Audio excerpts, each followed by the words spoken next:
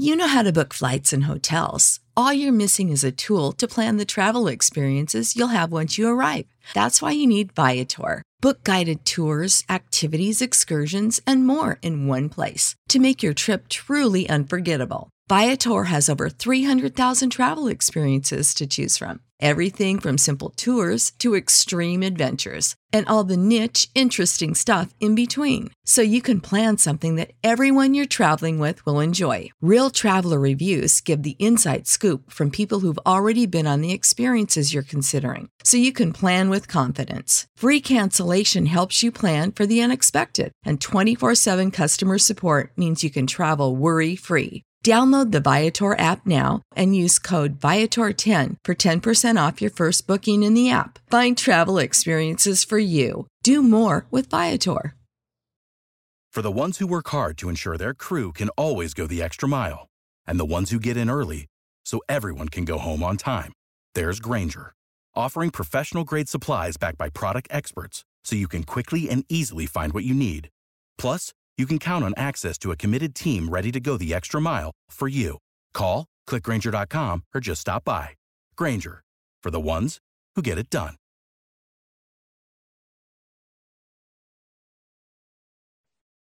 Subscribe to Inclusion Revolution Radio, wherever you get your podcasts. Introducing Under Armour's Infinity High Sports Bra. Its ergonomic design is molded to support the natural movement of your body. With cord-out padding, the better breathability eliminates extra bulk without sacrificing support. And quick-dry padding is Under Armour's fastest-drying padding yet. When you're lifting heavy, running fast, and pushing yourself further than ever before, you need a bra that will help you go that extra mile and make you feel your best. Shop the Infinity High Sports Bra now at UA.com. This is a podcast from Minute Media. This is the Yanks Go Yard podcast with Adam Weinrib and Thomas Carinante.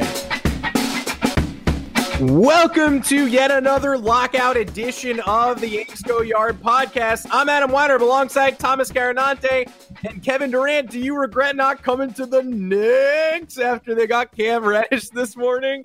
Pretty sick day rocking the non-Yankee hat. Again, we've been doing Giants. We've been doing Knicks this week. That's what happens during the MLB lockout. It's a Yankees podcast, but folks, you don't need us to tell you the New York Yankees aren't doing anything.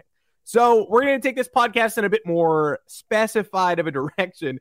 We're going to be talking about the latest in the Seiya Suzuki rumors, as well as paying tribute to Jon Lester, an adversary forever, who's a pretty good dude and also kicked our ass for a number of years. But at the end of the pod, we're going to be counting down the 5 worst contracts in modern Yankees history. So if you agree, if you disagree, sound off in the comments. We would love to hear from you on what failures have shaped your recent Yankees fandom. Make sure to find us on Apple Podcasts, Google Podcasts, Spotify, wherever you get your podcasts. Drop us a 5-star review along with the mailbag question. We'll be more than happy to answer it. The mailbag questions in the comments, that's a pretty good place to leave your thoughts on the worst contracts. I'm not trying to do your fan job for you, but just that's a good spot for those to be. Or the YouTube comments, because we're streaming live right now, and we're streaming live at 2:00 Eastern every Monday and Thursday. So again, you know where to find us. Thomas Carinante, when the Knicks win the title this year, will Cam Reddish be the second or third person to touch the Larry O'Brien trophy? What a wild trip out of nowhere. And guess what, guys? If you are a Knicks fan, I hope most of the people in here are, this means I don't think the Knicks are done making trades. If they're making a move like this a month before the trade deadline, I think there are some more transactions in their future. They're planning some stuff. This is a great depth move for them. I know Reddish hasn't exactly panned out as what many expected him to be, but hey, Knicks got rid of a couple players they didn't need. Kevin Knox, goodbye. Now we get to see what Reddish can do with his former Duke teammate, RJ Barrett. And then when Zion comes, we got the boys back together. So look at that. They're just laying the foundation for the next 2 or 3 years when we actually make the big move to jump into true contendership. Yeah, although I will say that I agree with you, but I will also say there's a photo of me with Kristaps Porzingis and Jerian Grant in 2016, captioned 2021 NBA champs. So nice. I do just want to let it be known that didn't happen. And I think one of those people was not on the roster beyond 2017. So look, it's happened before. It'll happen again. But pretty sick move this morning by the New York Knicks. Let's talk right off the top about Jon Lester. because I want to get that tribute out before we move on to the worst contracts ever. Let's talk about one of the best contracts ever.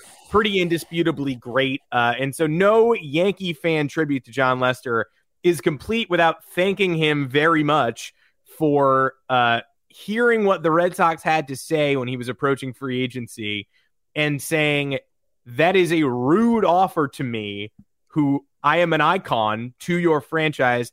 I will not play for your team for the amount of money and the amount of years that you are offering. And the Red Sox never countered. And so Jon Lester moved on after being traded to the A's midseason, signaled to the Chicago Cubs he was ready to come. He accepted an offer that, basically doubled up the Red Sox proposed contract. Completely ridiculous. 2014-15 offseason. So we're talking about after the 2013 World Series, when he basically, everybody talks about David Ortiz in that World Series, and rightfully so, because I think he hit 570. But Lester went 2-0 with an 0.69 ERA. Yeah. And then the very next winter, they were just like, hey, thanks so much, man. That's awesome. I'm so glad that you did that. But, 2 years, it's like, what, 4 years, $70 million they offered? That's what they said. That's what the report said. Yeah. So he went to the Cubs. He signaled a new era. And I can't imagine. I mean, that 2016 title does not happen without Jon Lester. That is not an exaggeration. No. A lot of us foresaw more titles for that Cubs core than what actually occurred. But the 108-year curse is not broken without a lot of people. Chris Bryant, Rizzo, Epstein, etc. But Jon Lester is pretty close to the top of that mountain there, especially because of what he signaled when he told the Red Sox to go away. Yeah, and that's why, if we're going to talk about it and be candid, you think Jon Lester's a Hall of Famer. Absolutely. When it comes down to it. Yeah. What people might disagree. I don't know what the writers are going to do.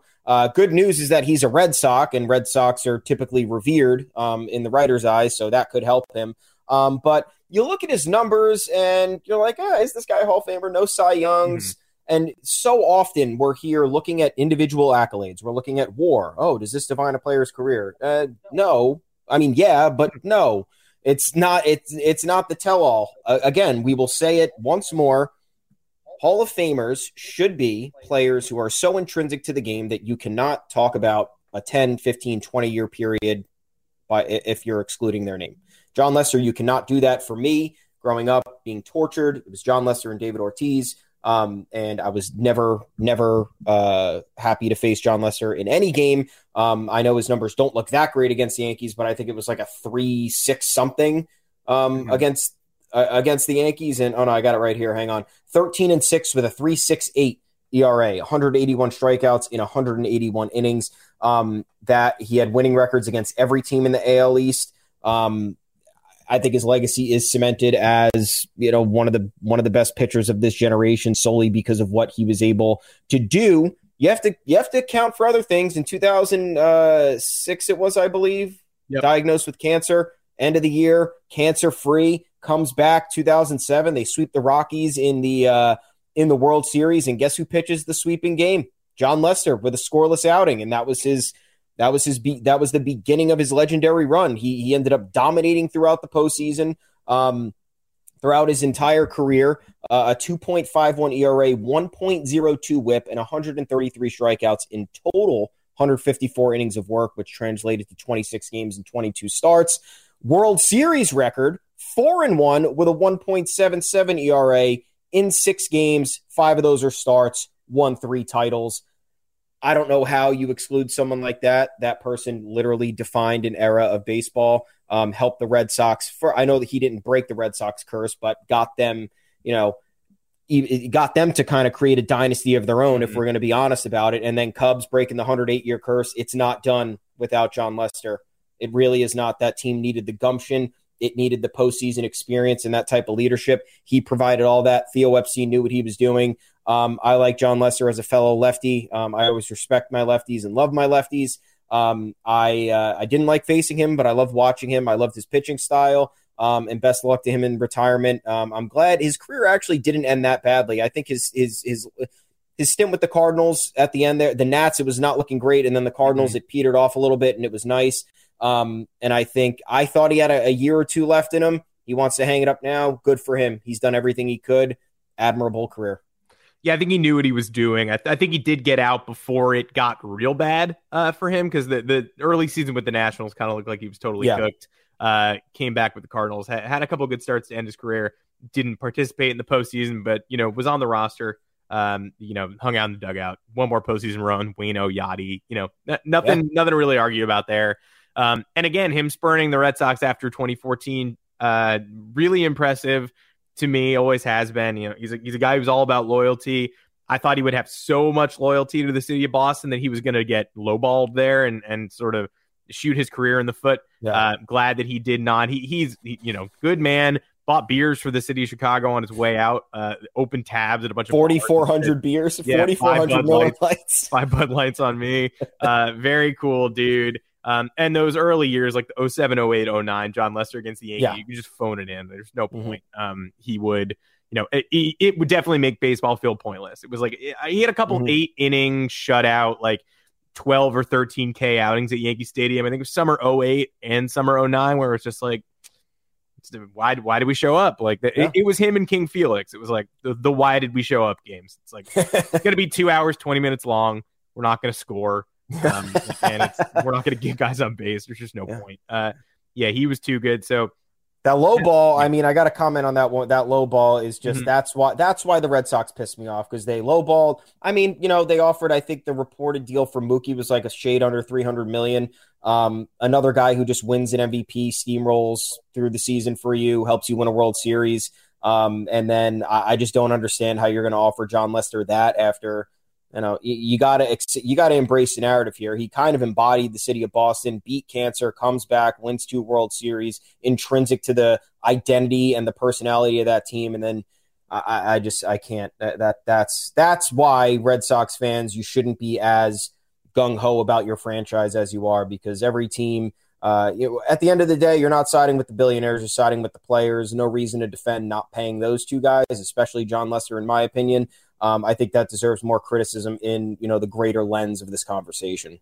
And I just hate when it works, though. They traded him for Cespedes, traded Cespedes for Rick Porcello, and then by 2016, they're winning the AL East again. In 2018, they have 108 wins in the World Series. So that's the part that makes me mad every time I think about the Red Sox. Not paying John Lester should have doomed them for like a decade, and they've already got a ring in there. So fuck you.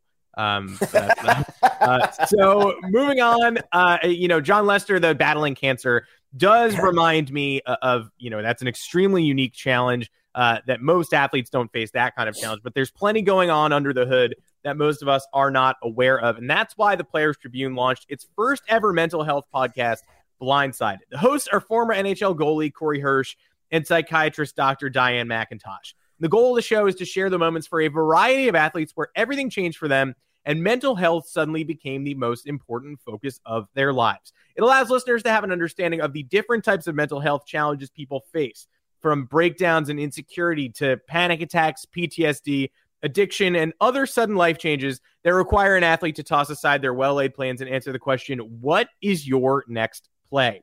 Blindsided is a podcast about sports, mental health, and life for everyone. Guests this season include Kevin Love, Paul Bissonnette, and Kurt Warner. That is the Players Tribune's first ever mental health podcast, Blindsided, hosted by former NHL goalie Corey Hirsch and psychiatrist Dr. Diane McIntosh. Get it now wherever podcasts are downloaded.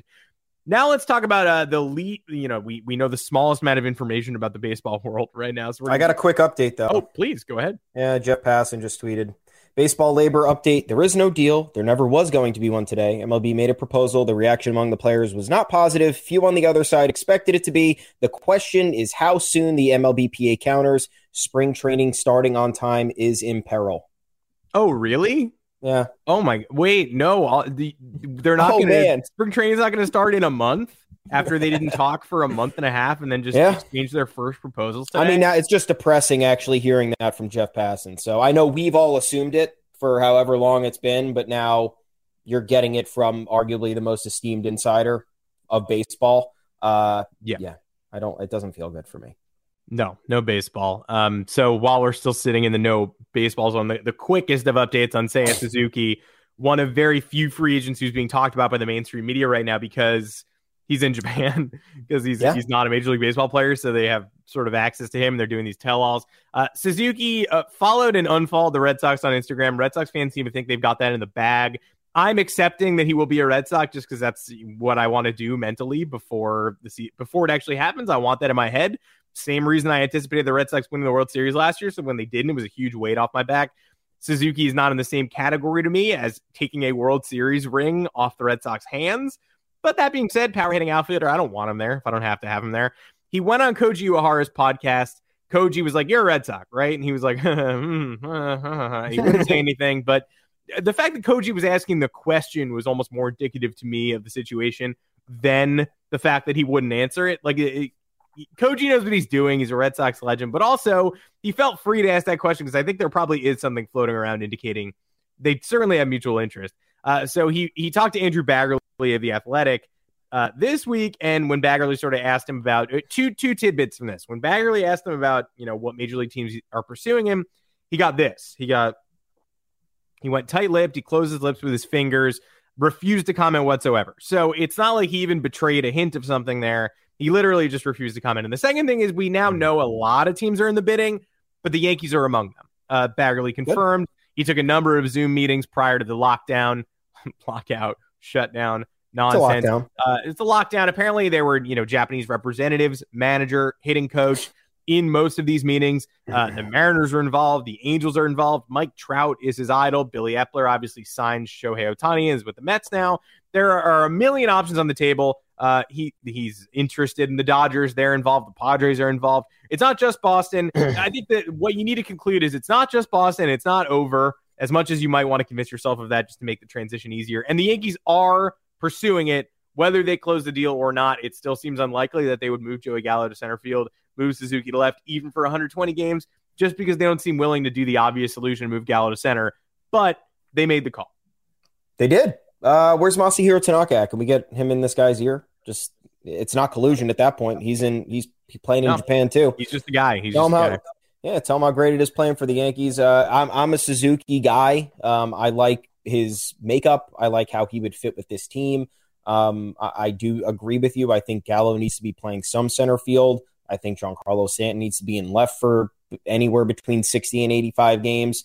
I like the versatility that Suzuki may have. I understand there's a transition from Japan to MLB, but you're looking at his price range right now and the posting fee, and I don't know if there's anything that A, you're going to get more cost effective, or B, get like better than the lower tier guys that we're looking at, and the other available guys on the market who are big and you would want are right fielders, and Aaron Judge plays right field, so that's not happening. I'm encouraged that the Yankees are still involved. Ken Davidoff, in his recent New York Post Subscribers Plus piece, believes that the Yankees will end up with Suzuki. This was his updated one. We talked about this last podcast. He also included Trevor Story and Anthony Rizzo in there. I think that's a weird mishmash of players. But hey, I'm not against it. It could happen. I do like the legwork they're doing. It does worry me, however, that many West Coast teams are involved, because we know the history with Japanese players. Just much easier to go to the West Coast. You're that much closer to home. Going all the way to the East Coast is double the time, and then you have it's a completely different culture over here.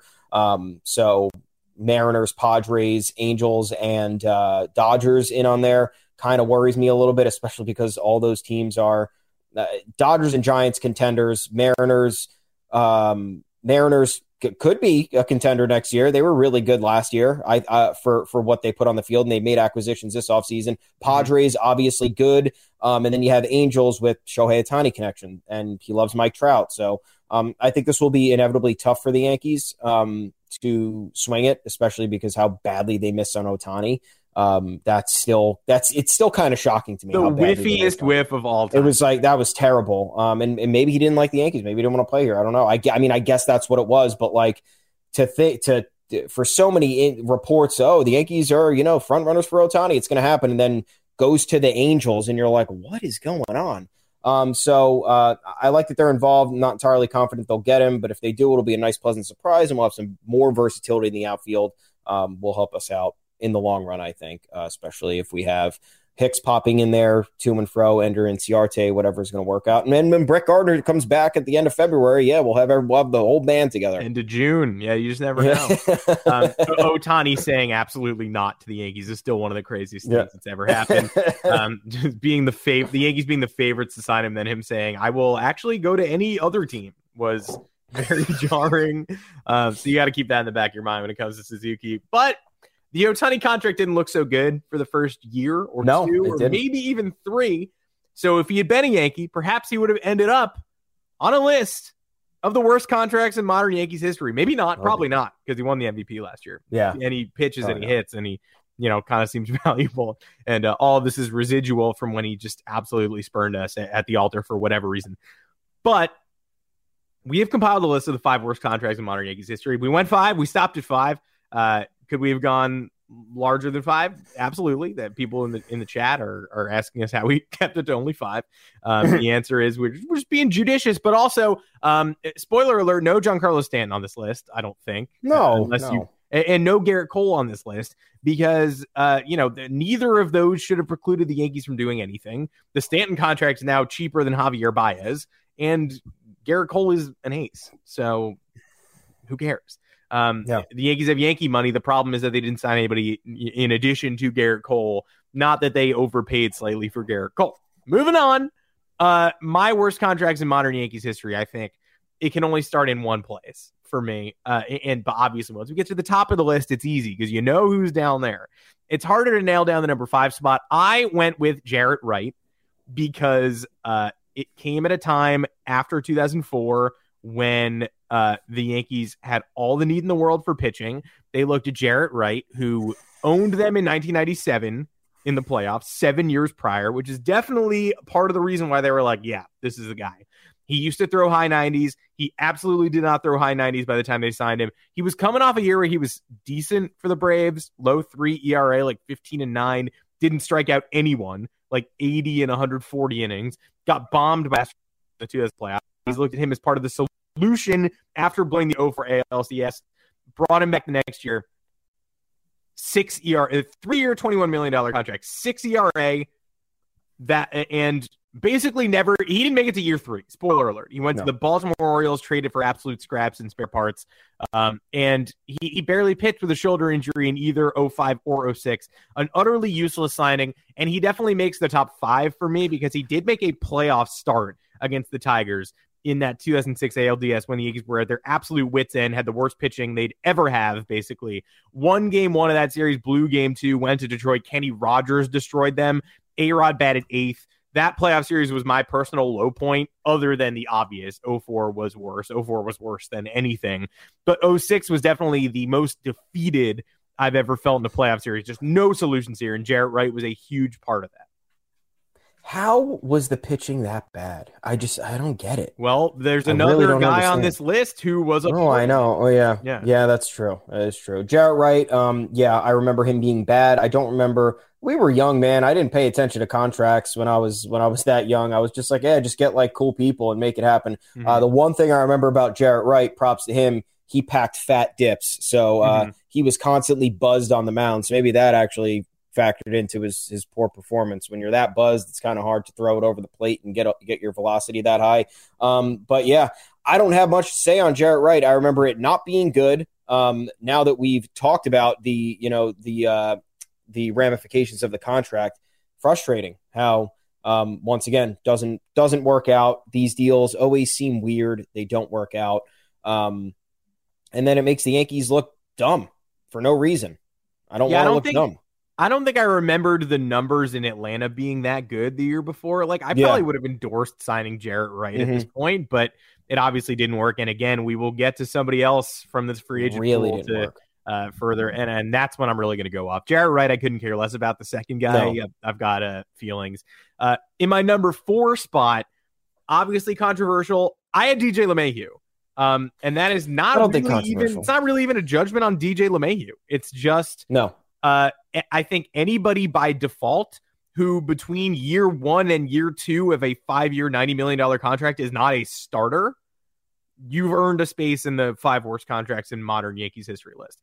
Some would put Stanton here. Some would put Cole here. I would disagree with those people. LeMahieu took a much bigger step back than either of those two people. And again, they intend on starting Gleyber Torres, and they intend on getting a shortstop, and they intend on using Gio Urshela. DJ LeMahieu made soft contact last year, hit ground balls instead of line drives and fly balls through the air, and isn't going to start 150 games this year. He doesn't have a position right now. Yeah. So if you've lost your position between year 1 and 2, that's how you end up at number 4 on my list. I have hope for DJ LeMahieu. I have hope that the hernia surgery turns it around a little bit. I loved him. He's a team MVP in 19 and 20, as far as I'm concerned.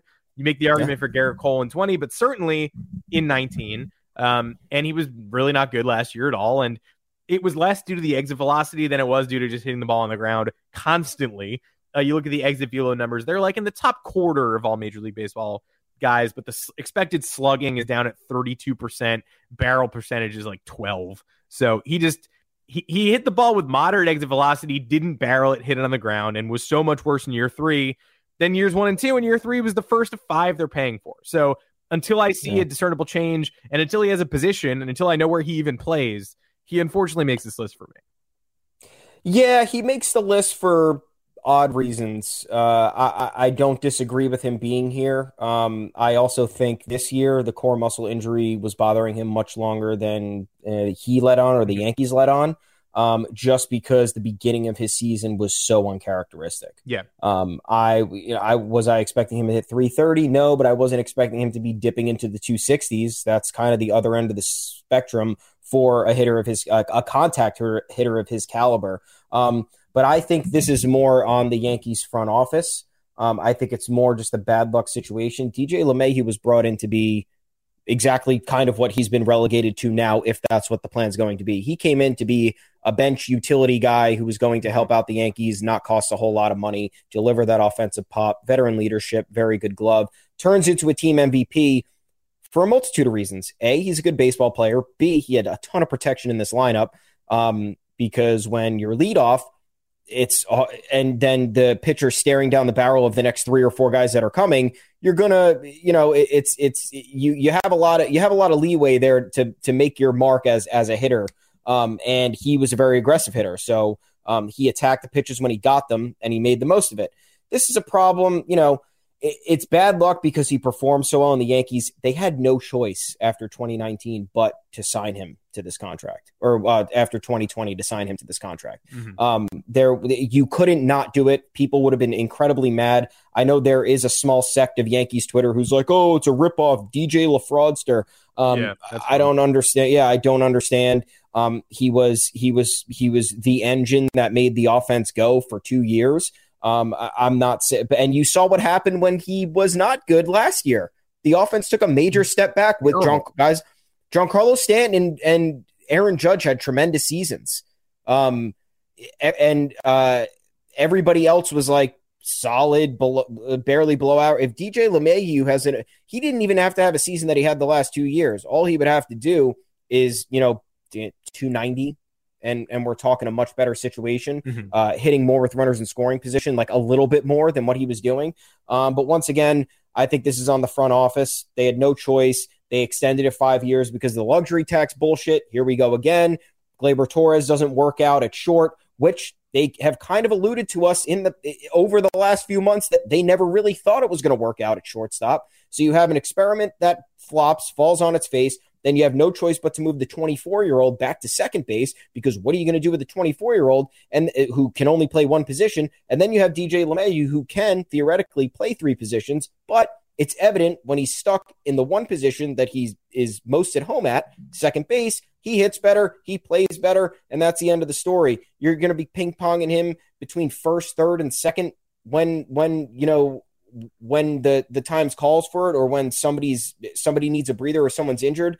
I don't know if that's the best idea. I don't know if we're going to see the best out of DJ LeMahieu because of how this role has essentially progressed over the last year. Maybe they trade Gleyber Torres when the lockout's over. I don't know. Keep saying it. Yeah. I don't know. Who knows? Because you can't trade DJ at this point with that contract and with how he performed this past season without, having to sell low, and the Yankees don't like selling low. So this is less on DJ for me and more on the front office.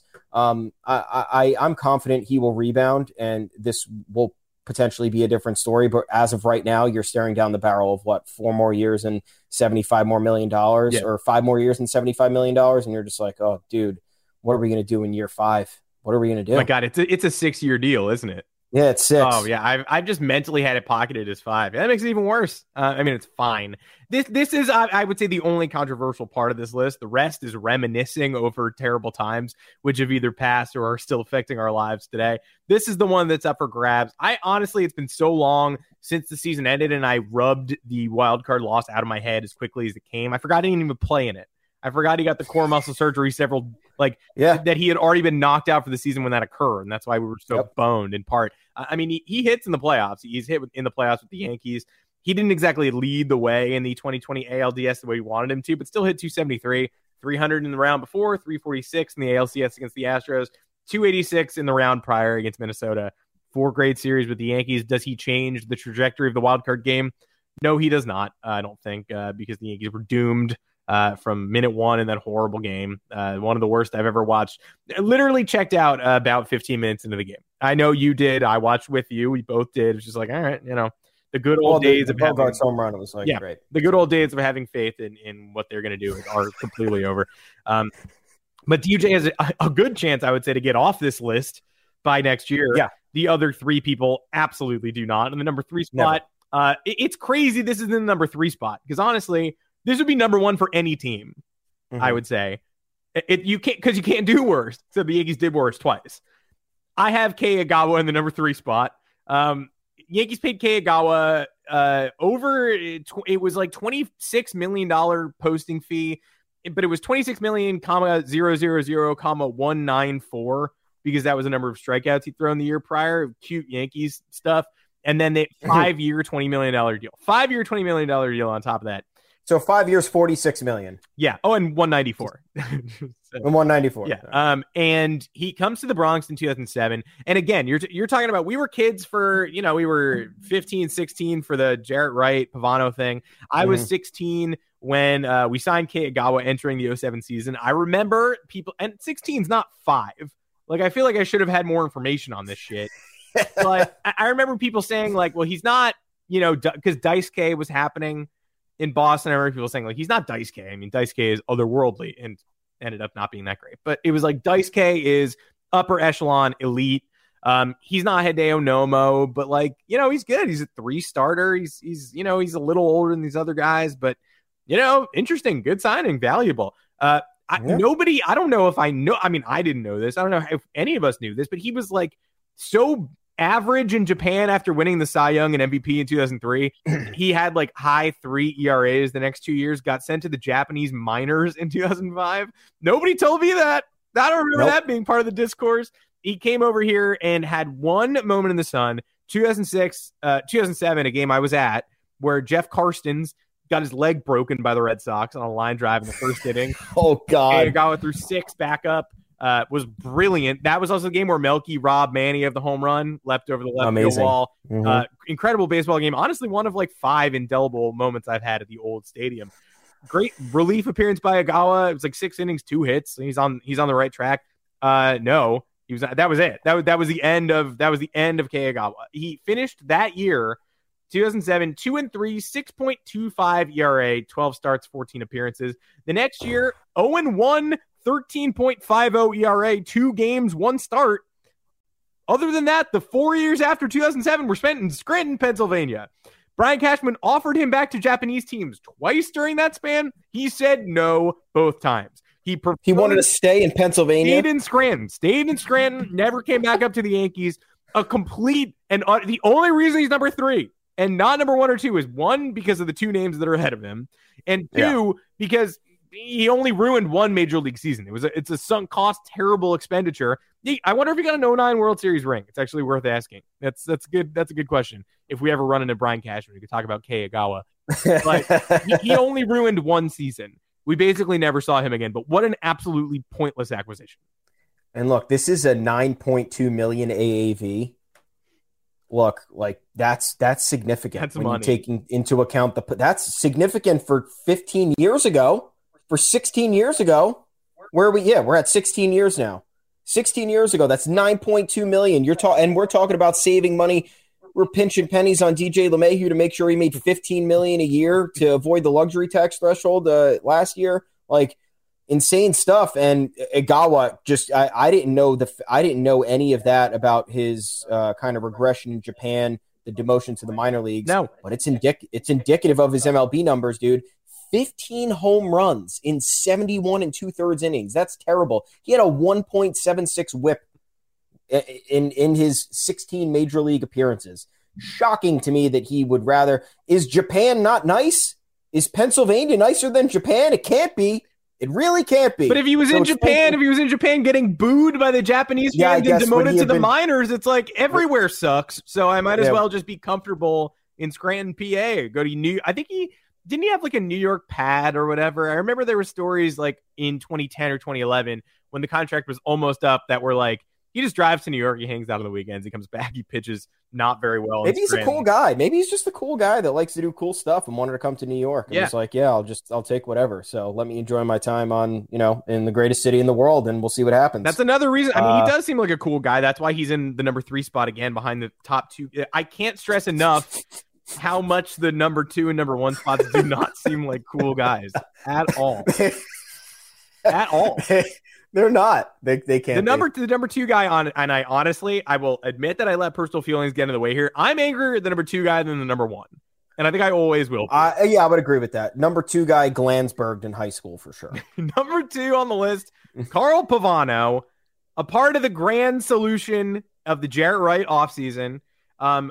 He is worth a deep dive if you have not thought about him in a while, because everybody knows Carl Pavano, one of the worst signings in Yankee history, not modern Yankee history, regular Yankee history. And it's not really communicated exactly how awful it is. So Carl Pavano in 2004 with the Marlins, fresh off beating the Yankees in the World Series in 2003. 2004, 18-8, 3 ERA, 222 1/3 innings, 139 strikeouts, but that was never his game. Kept the ball on the ground. He dominated the NL East. He's a buzzsaw. Followed up, he threw 201 innings in 2003. Followed that up with 222 1/3 the next year. Durability king. The Yankees signed him for his age 29 season in 2005. He grew up in Connecticut. The Red Sox outbid the Yankees here. So did the Tigers. He said no. He took the Yankees offer, which was just under $40 million for 4 years. Again, not the high. The Yankees didn't overpay here. That wasn't the highest offer. He wanted to be a Yankee at some point. Thanks for showing up.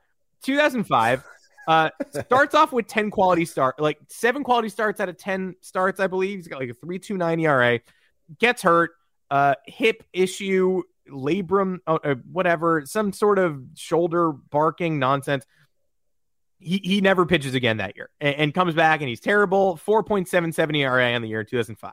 Standard year, just an injury. He got worse. 2005, a bad year, leads to Sean Chacon and Aaron Small and all that stuff. Randy Johnson's there. Weird season. Just, had a bummer of a first season. Started strong, got weaker. Understood, got it. Let's come back fresh for 2006. Shows up at spring training as a bruised ass. A bruised buttocks injury. Doesn't pitch. Makes a couple rehab starts during the year, but he's just not there. He's not. He doesn't exist. He's making minor league appearances, not making major league appearances. The Yankees go to activate him in the middle of the summer, and he reveals, actually, sorry, can't pitch. I got myself in a car accident, and I shattered my ribs. Forgot to tell the Yankees. Didn't tell him that. Doesn't pitch the entire 2006 season. Before 2007, there's a lot of quotes from the clubhouse. Mike Messina is one of them, saying he's got a lot to prove to us. Last year was not a good example. It didn't seem like he wanted to pitch. Was not truthful. Got to show us who he is. 2007, he comes back, 2 starts, 1-0, 4.76 ERA, Tommy John surgery immediately. Immediate Tommy John. Gets back in 2008, 4-2, 5.77 in 7 starts. Clearly not right after Tommy John. Thanks so much, Carl Pavano. But here's what really gets me. Then he goes to Cleveland. Cleveland trades him to Minnesota. And from then on out, he is Mr. Revenge on the Yankees. Revenge for what? Asshole. You lied to the team about your injuries. You showed up and got hurt and never produced. What did the team do to you other than give you opportunity after opportunity, which you failed at every turn? And again, the only bit of shadiness in all 4 years is you failing to tell the team you got in a car crash, which is the easiest thing you can do. Call them up. Say, I got in a car crash. You know how we let people have sick days? how, like, when you work for a company, if you're like, I feel sick, then you're like, well, that's great. Take a rest, take a breather. Carl Pavano broke his ribs in a car accident, just told no one, and then blamed it on the team. He almost shut out the Yankees and turned the 2009 ALDS around. He went 6 shutout, took them out for the 7th up 1-0. If A-Rod doesn't obliterate a ball to the baggie and Jorge Posada break the tie with a home run a couple seconds later, he's definitely dancing on our graves in the 2009 playoffs. 2010, he did it to us again. Every time we saw him for the rest of his career, he was great, and he was extra motivated with a chip on his shoulder. A chip for what purpose? I don't know. Some people just aren't Yankees. Some people just aren't, Carl Pavano, in those situations in Florida and Minnesota, spotlight's a little bit different. The expectations with the Yankees contract that came with it, people can't handle it, but it seems like there was a lot of bad luck and for some reason neglect on his end. I don't understand any of that. I don't know. And you look at this, dude, this is a wasted era of Yankees baseball. 2005, 2006, 2007, 2008, 05 to 07, this team's a contender. A-Rod pounding the ball, 9.4 WAR in 2 of those 3 years. Chien-Ming Wang, 6 WAR. In 2006, they get to the ALDS. Those 3 years, they take it to 5 one time. They lose the other 2 and 4. If you have a guy like Carl Pavano performing to somewhat of expectations, not even having to be the workhorse of 200+ innings, just, be a guy who can go out there and give 5 quality playoff innings. You're looking at different outcomes for playoff series, dude. That's just all it is. So think about today. Think about it through the lens. If you sign Garrett Cole and he sucked for the first 4 years of the contract while the offense was booming, you're like, great. We just wasted an era of Yankees baseball on a pitcher who we thought was going to deliver us what we needed. And Carl Pavano could be responsible for that, because then it inhibited the Yankees from doing other things that they may have. They might have been able to. And that sucks, dude. I never really thought about it that deeply. Yeah, never won a playoff series. And, like, obviously the biggest thing about 2004 to me is that Andy Pettitte was gone. I don't think they choked the Red Sox if Andy Pettitte's there. But the repercussions of having that tired-ass bullpen and Tom Gordon and Paul Quantrill every day and running John Lieber out there behind Messina and Kevin Brown and Javier Vasquez, as the Yankees try to patch that up in 05 with Jarrett Wright and Randy Johnson and Carl Pavano. And that's the biggest. Randy Johnson's the biggest win out of the 3. And he was awful 1 year, passable the next, and then gone. Not winning a playoff series from 05 to 07 and not even really competing in a playoff series from 05 to 07 is insane. Yeah. 05, they got outmaneuvered by the Angels in a 5-game series. The Angels always beat them, understood.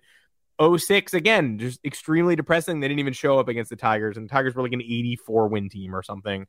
Actually, they might have inched over 90, but they barely won the Central. And Yankees didn't even show up. Kenny Rogers and Carl Pavano, blood brothers. Kenny Rogers, another former sucky Yankee who just absolutely dominates and knocks them out of the postseason when he gets the chance. A-Rod, again, bats 8th in one of those Jeremy games. Bonderman beat Jarrett Wright in the clinching game. Yeah. Yes, he did. Yes, he certainly did do that, man.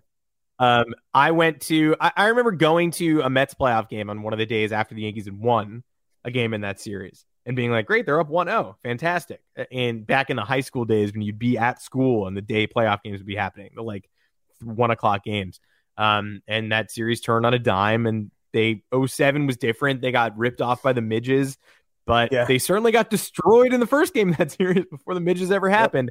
But also Andy Pettitte came back. So that's why 07 looked different. 05 and 06 are the disaster years where it's like, what were we even thinking? What were any of those, signings? And that does bring us to the last one, the cautionary tale for all those Yankee fans who want to get back in the pool as soon as the lockout is over. Number one is obviously Jacoby Ellsbury. The one thing I'll say about Jacoby Ellsbury, and honestly, we don't even have to say that much about Jacoby Ellsbury after revealing him as the number 1 on this list. He's the only person on this list who sued the Yankees. MLBPA grievance got him his money, and congratulations, because this is clear number 1 on my list because the Yankees come out looking horrible in this too. Pay the man his money. I don't know if he got outside medical care during 2018 to 2019. I don't really care, but the Yankees, after 4 years of Jacoby Ellsbury, sent him to Siberia. We never saw him again. This is a 7-year deal, $153 million. A punking of the Red Sox that a lot of people had questions about. It felt like Johnny Damon 2.0.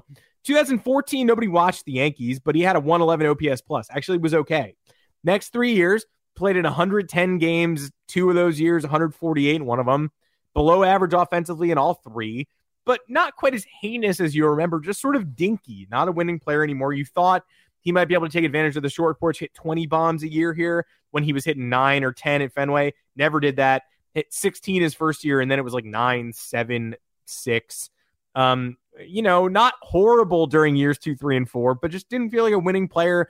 Felt like a guy taking up the space to somebody who would do his job better. And then obviously a million injuries, some labrum stuff, some foot stuff, plantar fasciitis, bum shoulder, and he just literally was sent off the face of the earth. So I don't know if he got outside medical care or not. All I know is he made it to year 4 of his 7-year deal in pinstripes. The last 2 were spent absolutely in nowhere land, and the 7th ended up in a lawsuit. So that's how you get to number 1 on this list. You make everybody look bad, and you don't deliver. Yeah, 7 years, 153 million, almost 22 million AAV. Why is this egregious? Look, we get on the Yankees for not spending. Here they spent. We know how it goes. You get mad when they spend and it's wrong, and you get mad when they don't spend and you think they should have. I'm not saying people were right or wrong here, but the feelings around Jacoby Ellsbury at the time of the signing was kind of like, why are you doing this? Like, this seems like a guy who's just like, there are players who only succeed in Boston. There just are. Trot Nixon would have never succeeded anywhere else. I don't even remember if he went anywhere else, but if he did, he probably wasn't good. Nick Foles in Philadelphia. Nick Foles cannot be employed anywhere else except for the Philadelphia Eagles. Don't understand why. That's just the way it is. That's what we have to live with. Get it.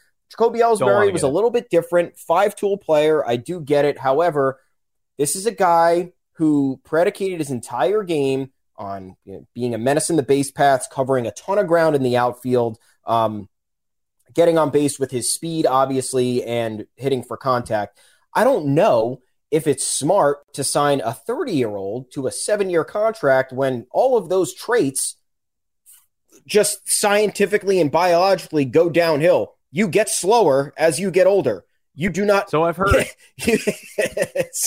So I've lived it. The averages typically as a contact hitter go down as you get older. It's just what happens. If anything, you could sustain power as you age. Typically, you're not gonna be hitting 300 into your mid 30s.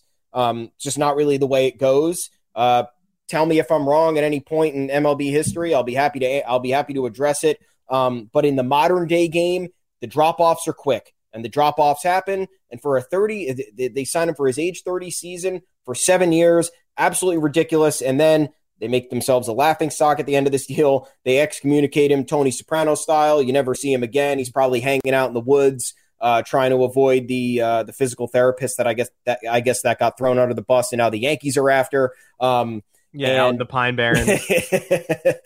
Tony B hiding in the cabin. And then they try to void his contract because of that. And it's like, dude, you just fucked up here, man. You gave him $153 million. It was way too inflated of a deal. Of course he's going to take it. I remember that day, but I also remember Red Sox fans doing this all the time. It's like they have a player leave and then automatically they don't care about that player, and that player, oh, you ever paid for that player? How'd you? Oh, good luck with him, idiot. It's like, It's a baseball player, dude. I signed him to a contract. He's going to play for me. Like, I don't know. What's the problem?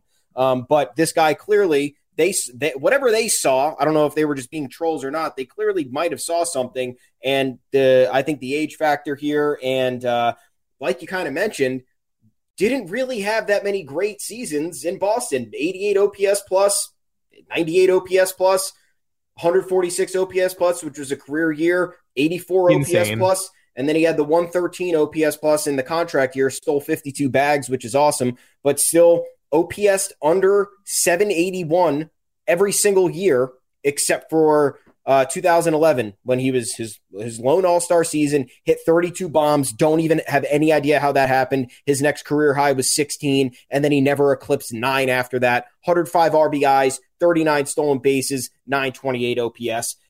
Led the league in total bases with 364. Absolutely. And 1 Gold Glove. So, if you're signing him to be a tremendous defender, otherworldly defender, and some guy who's going to steal bags for you for years to come, you just don't do that on a 7-year deal with somebody entering age 30. Bad business, bad move. And it was bad. It was bad. And of course, the Red Sox brought him out of hiding this year for the Dustin Pedroia retirement ceremony against the Yankees. Probably the single worst moment of the season, just because it felt like it totally galvanized that team. Was extremely embarrassing for us, as always. But if we had brought out like Johnny Damon for some Red Sox ceremony, the Red Sox would be like, who cares? Drunk Johnny Damon? Beating us anyway. Yeah. Johnny Damon is just in the stadium. You don't actually have to alert him or they're like, you just got to wake him up for the ceremony. What? We're doing a drag race? No, Johnny, it's a baseball ceremony. That is the whole list, folks, and that is it for this edition of the Yanks Go Yard podcast. While the MLBPA continues to make absolutely zero progress with ownership, we continue to progress on all offseason long. You can find us on Apple Podcasts, Google Podcasts, Spotify, wherever you get your podcasts. Drop us those 5-star reviews. Drop us those mailbag questions. We'll be more than happy to answer them, and join us live on YouTube, 2 o'clock Eastern time, Mondays and Thursdays. Until next time, I'm Adam Weiner. You can find me on Twitter at Adam Weiner. Thomas Carinante, where can the people find you? At Tommy's_takes. Folks, I know we talked about wasting money, worst contracts. Value yourself, though. Get all the money you can get. You deserve all of it. It's fun. It's good. We're here to make money. Good times. Take a look at yanksgoyard.com. We got plenty of content there for you. This article is actually going up. You can read more in depth of what Adam wrote in a day or two. Talk to us on the official Yanks Go Yard podcast Twitter account. You can also talk to us on the podcast. Come into the live chat. Yeah, come on the podcast. But why not? On the Twitter account at Yanks Go Yard FS, we're there. We're posting articles. We're talking to people. We're engaging. Want to hear more from you. Want to improve the discourse. And that's pretty much it. So enjoy the rest of your weekend. NFL wildcard weekend. It'll be a good time. We got that extra Monday night game on Martin Luther King Day. Holy hell. Enjoy the rest of the weekend. Well, we won't talk to you on Monday, actually, because it's National Holiday, or maybe we will. I don't know. I think we'll decide on that. Yeah, we'll see if anything relevant happens. If not, maybe we have another list to talk about somebody earning money that they shouldn't have. We'll pop it in there. We'll figure it out. But if we don't see you on Monday, if not, we'll figure out some reconfiguration next week. We'll talk to you 2 times, definitely on Thursday at 2 p.m.